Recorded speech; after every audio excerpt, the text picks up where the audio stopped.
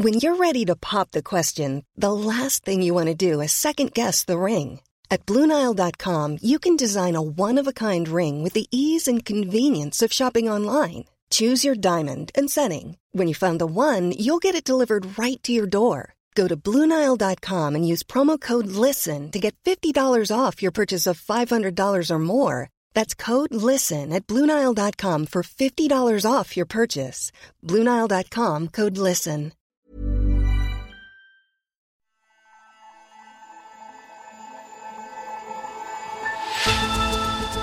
As new waves of COVID-19 sweep around the world, local lockdowns are being imposed. But it is now clear that the economic and social disruptions and the harm to mental health that come with lockdowns are taking an enormous toll. In the absence of a vaccine or effective treatments, experts are wondering if there is a way to strike a better balance. Hello and welcome to Babbage from Economist Radio, our weekly podcast on technology and science.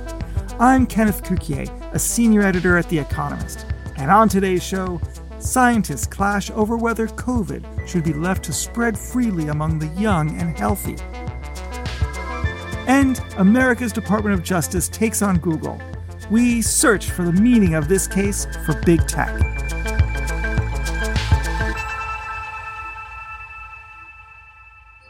First up, in response to fresh waves of COVID-19, this week restrictions have tightened across Europe. For a period of 6 weeks, the entire country will move to level 5 of the framework for living. Britain is divided over the issue. Limited fire break.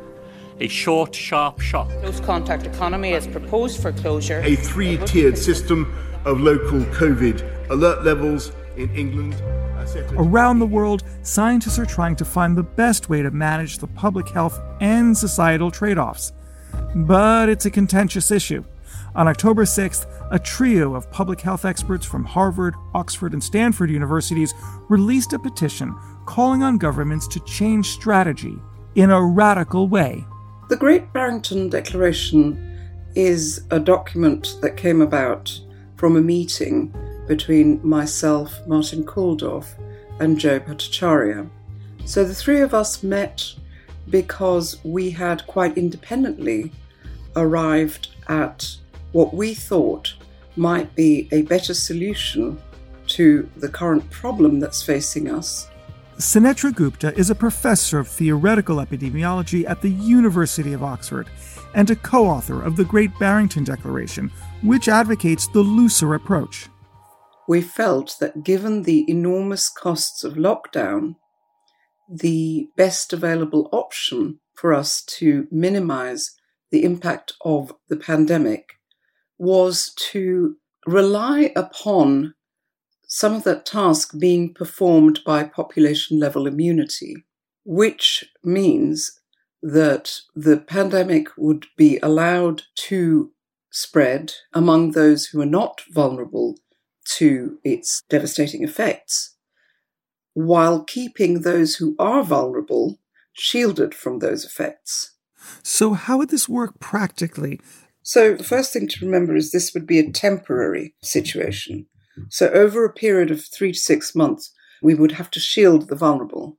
That does not mean lock them away. In fact, I think what happened in the previous lockdown here was terrible in that regard. It may have saved several lives maybe, but, the people who were locked into the care homes and not allowed to see their relatives, that was all really dreadful. In the community, again, for a period of 3 to 6 months, grandparents would need to try and stay away from their grandchildren or see them under circumstances that didn't hugely increase their risk of being infected by them. And this could be done very carefully and thoughtfully. And then we come to multi-generational households. Some of these multi-generational households are ones in which the vulnerable inhabitants can actually isolate within the family home. And then there are other situations which are absolutely ghastly, where a lot of people are living in one room across generations. What we then have to do is think of solutions which are not palatable, such as asking the vulnerable people to be removed to perhaps some location, a hotel or someplace, again, for a temporary period. This is totally awful, an awful suggestion to have to make, But what we have to do is balance this against the costs of lockdown, which are so profound as to be unspeakable. Now, a lot of the presumption in the Great Barrington Declaration is that there is a cohort of people that are vulnerable and they're identifiable. But hearing Dr. Fauci in America speak about it, he criticizes it and he says that 1/3 of Americans have a comorbidity or a precondition of some sort. And that rings true to me. I mean, I have asthma and I'm in my 50s. My producer's 23 years old and he's diabetic. What happens to us? I also have asthma and I'm in my 50s. I don't actually consider myself to be so vulnerable as to not go out there and teach my students face-to-face, which is what I'm about to do.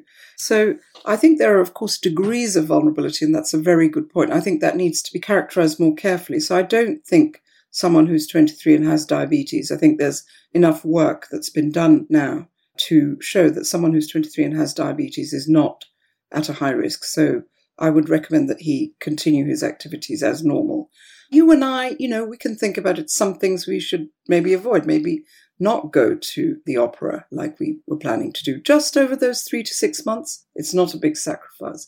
So I think people need to put it into perspective. But most importantly, what needs to happen is the experts need to sit down and discuss it. I will stress again and over again that the context here is the enormous cost of the lockdowns. It's not about whether we can do this and shouldn't we just suppress the infection instead. So none of these measures is easy or can just be implemented. It would be unfair to say that, this is just an easy solution here. This is also a very difficult solution.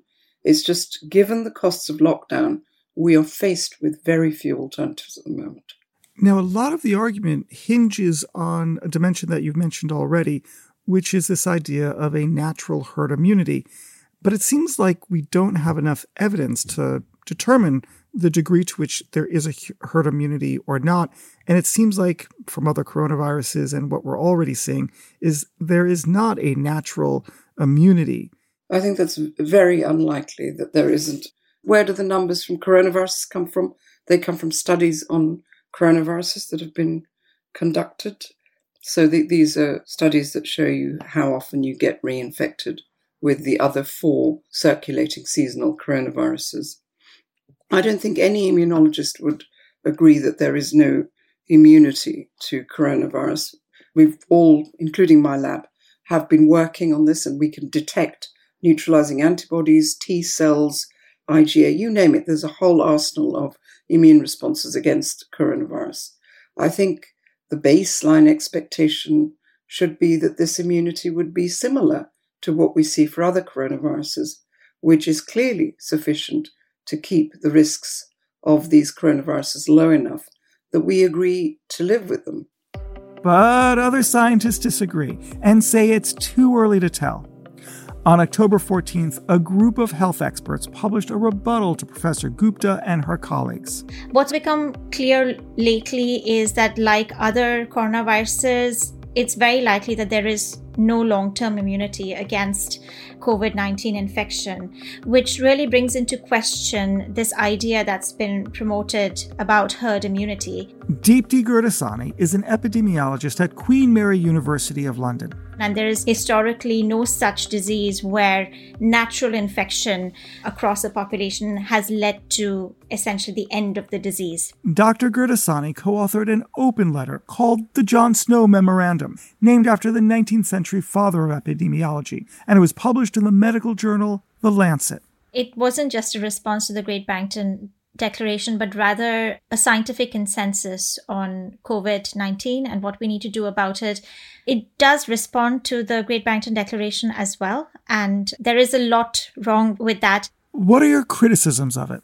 First and foremost, the cost of letting a pandemic like COVID-19 run wild across a population. And while the infection fatality ratio is much higher in vulnerable populations and the elderly, it can also lead to a large number of deaths among young individuals. Apart from that, it's also become clear recently that people who get infected with SARS-CoV-2, a proportion of them tend to develop long-term complications. So about 10% or so may have long-term health problems that may last for over 3 months. What about shielding the most vulnerable? Is this possible? We don't exactly know who's vulnerable to COVID at the moment, but if we look at those people who are at risk of severe COVID-19, these can be between 20 and 30% of a population. So if we talk about protecting or compartmentalizing 30% of the population, which in itself is unethical, how would one go about doing that? And despite their best efforts, we know very well that this inevitably spreads to others, including vulnerable people, and ultimately always results in increases in hospitalizations and deaths. There is not a single country that has succeeded in completely compartmentalizing or shielding or protecting the vulnerable individuals in the population despite their best efforts. Some health experts say that the Jon Snow Memorandum is too pro-lockdown, which itself is damaging to society. So what would you say to those critics?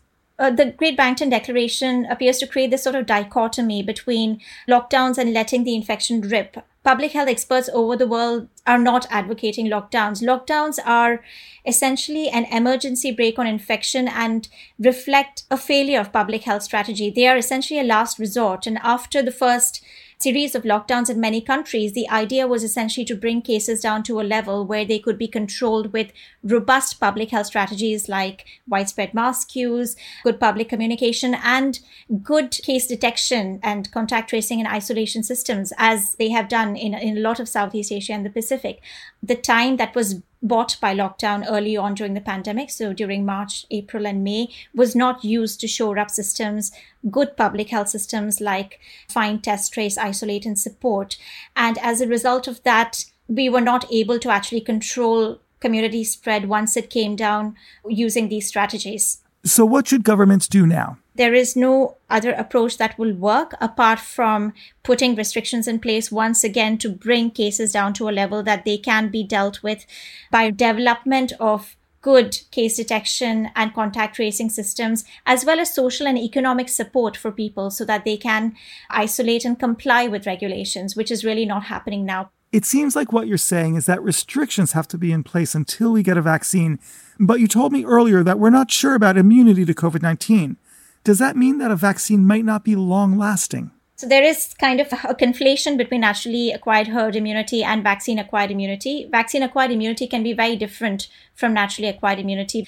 One, because vaccines use certain agents called adjuvants. So we often have a much stronger immune response to vaccines than to natural infection. We can boost the immunity with boosters so that the immunity is much longer term than with natural infections. And now I kind of understand why a lot of people are kind of siding with the whole Great Barrington Declaration thing, because the idea is, if herd immunity doesn't exist, then vaccines are not useful, which is really not how it works for any disease at all in the world, actually.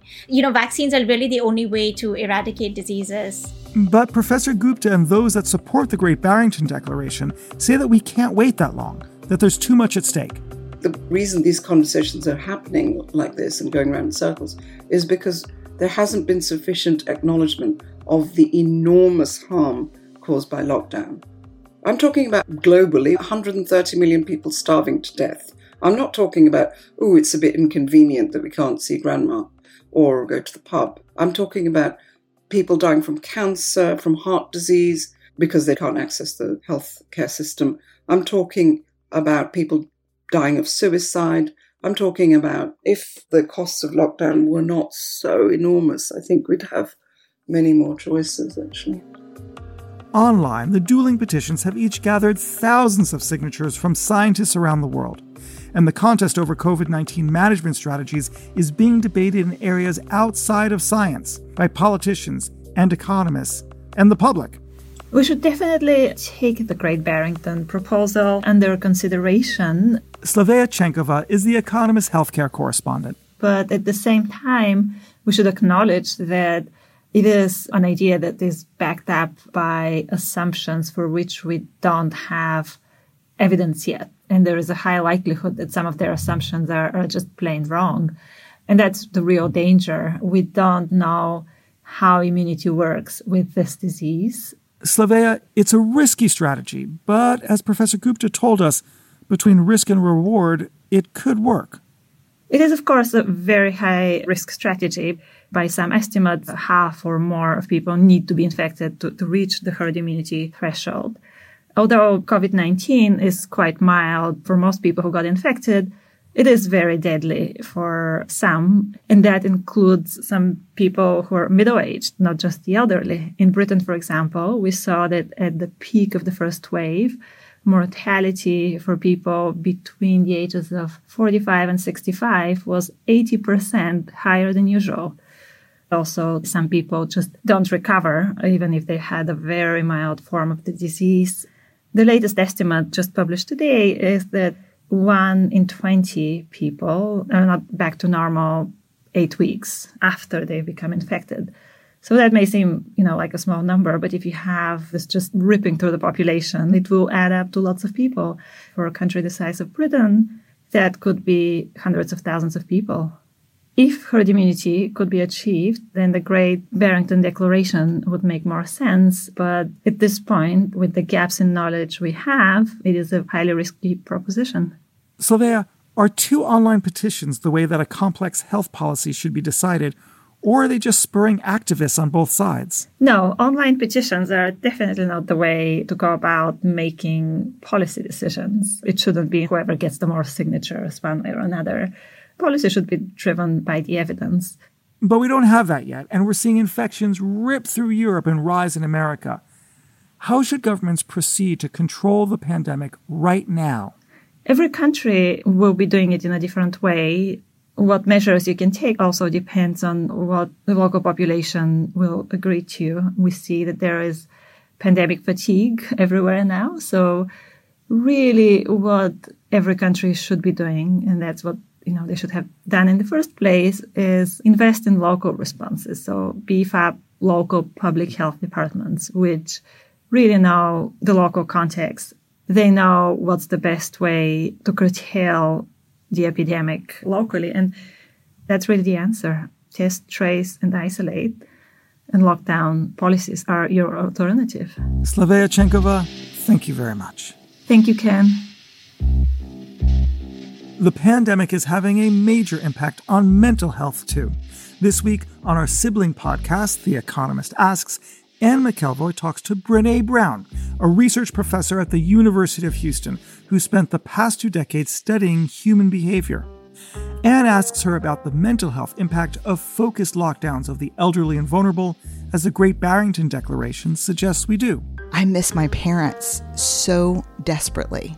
And so making the decision with my husband that our kids can go back to school because they're distanced, they're masked at school, they're on kind of this weird hybrid, half the kids go and half the kids don't. But when we made that decision because we felt it was for the best for our children, we made a decision that our family would no longer be able to be around my parents. Check out the podcast The Economist Asks every Thursday on your podcast app. Just search for Economist Radio.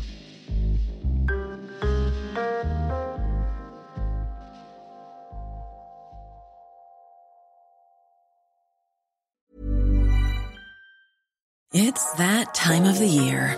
Your vacation is coming up. You can already hear the beach waves, feel the warm breeze, relax, and think about work. You really, really want it all to work out while you're away.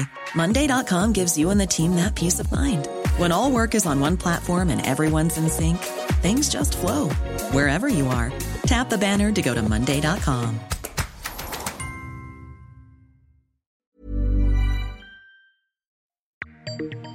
Need a quick answer to a question like, who is Charles Babbage? Google it. And if you're on an iPhone, it's hard to see any other way to find the information. This week, the U.S. Department of Justice launched a long-awaited suit against Google. But instead of a broad case looking at its dominance in search, such as results that favor its own services as regulators in Europe worry about, the DOJ's case is narrow. It scrutinizes the company's search engine and advertising presence on mobile phones, such as paying Apple over $8 billion a year to make it the default on iPhones. The DOJ claims Google's practices are anti-competitive. Google says that paying for product placement is a common business practice and denies wrongdoing. It's the most important antitrust action in the United States in 2 decades, since the Microsoft case. Vijay Vaitheswaran is the U.S. business editor of The Economist. Many critics are disappointed that it's such a narrow case, but I think it's a shrewd strategy on the part of the Department of Justice because it makes the case stronger by focusing on where the evidence is strongest. They did not go after the many things that critics claim the big tech companies are guilty of: election manipulation, self-dealing in their search results to favor their own services over that of rivals, or other sorts of ills, privacy issues. They went specifically after search, and within that, a certain kind of search, text-based search, not videos, not images, where, for example, companies like Pinterest may be a rival, or even YouTube, a division of Google, would be involved. They didn't go after, for example, product-based search, where Amazon is now dominant. They went after the general search. Who is Babbage? Or when was Marco Polo born? And that makes it much more focused. And they went after a specific aspect of how Google dominates that search, and that is agreements that it has with distributors like Apple, which makes iPhones and other devices, or the companies like Samsung and others that make Android devices. And those primary platforms to get their product out to consumers are ones where Apple, Samsung, and others enter into agreements that favor Google's products, its search engine, and give them prime placement as the default choice. Now, can I infer that Google is completely innocent of any other infractions? Or is it because the DOJ is trying to do a step-by-step approach, making a win on a small, narrow area so that they can then build the muscle to fight them on a larger area? First of all, Google insists it's completely innocent. So you can infer that if you accept Google's position. If you take the DOJ's position, or that of, let's say, antitrust experts who are critical of Google, this could very well be a camel's nose under the tent. That is, it's a beginning of a number of unpleasant things that may come down the pike for Google. For example, there are, in addition to the Department of Justice, which is the federal law enforcement agency in America, states have the right to bring these sorts of antitrust cases. 11 American states joined the Department of Justice this week in this case, but many others say that they may join in a few weeks, and their attack on Google on antitrust may be much broader than what we've already seen. So this could be coming very soon after the presidential election that's coming up shortly. And we may yet see other kinds of antitrust action as well, either as part of this case or as separate cases.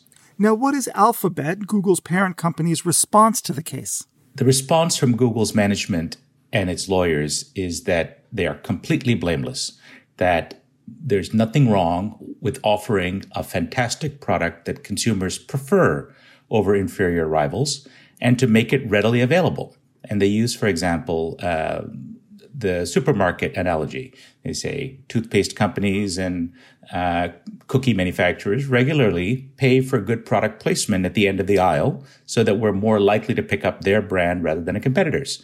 And devices, be that iPhones or Android-based handsets, are no different than supermarkets. They simply want to give us a easy way to get to their wonderful product.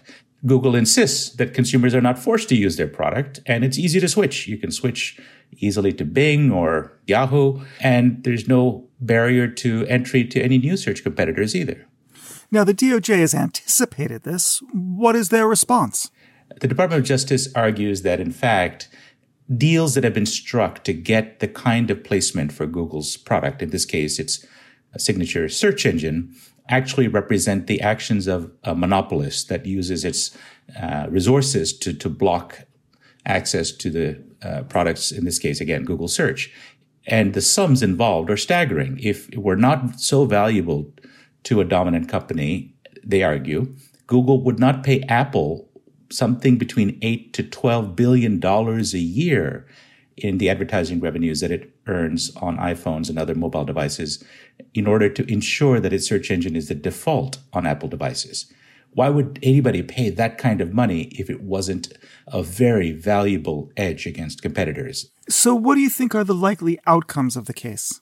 It's possible that Google could win. Google has an army of lawyers, and they make the argument that they have a terrific product, and there's lots of evidence to suggest that Google is not only a very good search engine, that it may be the best search engine, and certainly the one that consumers around the world tend to prefer, even where their confronted with Bing as their default search engine, consumers typically ask about Google and try to switch to it.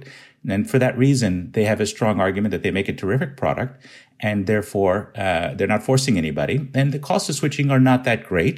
With a couple of keystrokes or taps on your mobile device, you can use any other rival product that you like. That's their argument. So they may persuade a jury that they're correct. Now, there is another outcome, and that is that they may very well lose but face, let's say, a fine that looks big in the billions, but is trivial compared to their market value and annual profits. And they may be asked to make some sorts of behavior modification that don't really change their business very much, that end up being cosmetic. And that's a very plausible outcome as well. Who's likely to benefit from the case? This is a tough question. It's hard to say Google benefiting, although you could take a long-term philosophical view and say that monopolists tend to get fat and lazy, and a challenge like this might help Google to stay fit. People who think like this suggest that Microsoft, for example, which suffered for years and years of distraction and legal costs and management preoccupation with the antitrust case that was brought against it 20 years ago, they missed the transition to mobile in many ways and became much less innovative. But they have emerged now to become a formidable and innovative company after that period of time.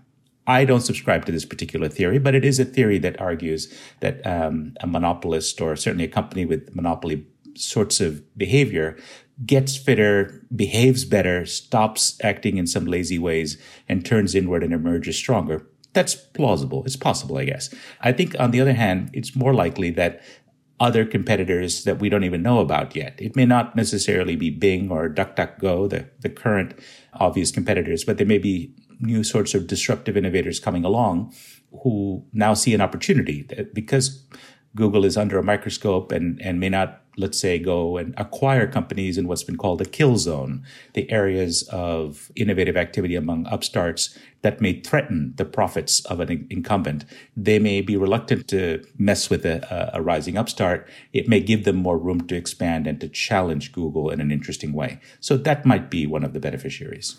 Now, what is clear, at least, is that the U.S. government has acted against big tech.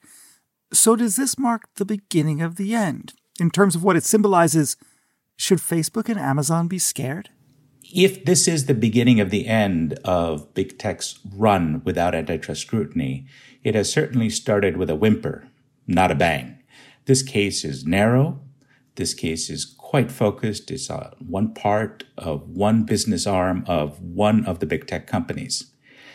But having said that, if it has a better chance to succeed than other antitrust efforts around the world, for example, in Europe, which has been very active in chasing Google, but thus far has not modified its behavior very much, nor reduced its market dominance very much, if it is actually more successful, then I would argue that yes, this could mark the beginning of an end of a couple of decades in which the big Silicon Valley companies rose without much fear of regulation from either Democratic or Republican administrations in Washington.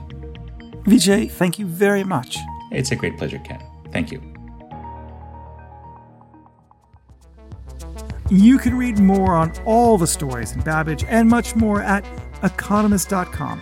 So go to The Economist and subscribe today. For your best introductory offer, go to economist.com/podcast offer. That's economist.com/podcast offer. And one final request. While you're with us, give us a rating on Apple Podcasts or wherever you listen. I cannot stress enough how important that is, because by having more reviews and more 5-star reviews, more people will come across the podcast and become listeners, and the Babbage community will expand. I'm Kenneth Cukier, and in London, this is The Economist.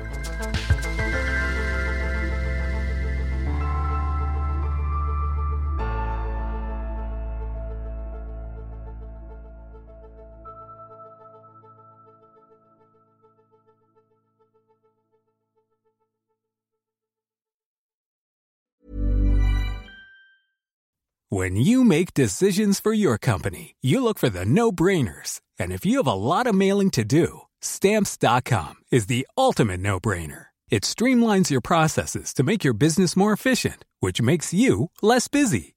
Mail checks, invoices, legal documents, and everything you need to keep your business running with Stamps.com. Seamlessly connect with every major marketplace and shopping cart. Schedule package pickups and see your cheapest and fastest shipping options from different carriers, with rates up to 89% off USPS and UPS rates. And with the Stamps.com mobile app, you can take care of mailing and shipping wherever you are. Make the same no-brainer decision as over 1 million other businesses with Stamps.com. Sign up with code PROGRAM for a 4-week trial, plus free postage and a free digital scale. No long-term commitments or contracts. That's Stamps.com. Code PROGRAM.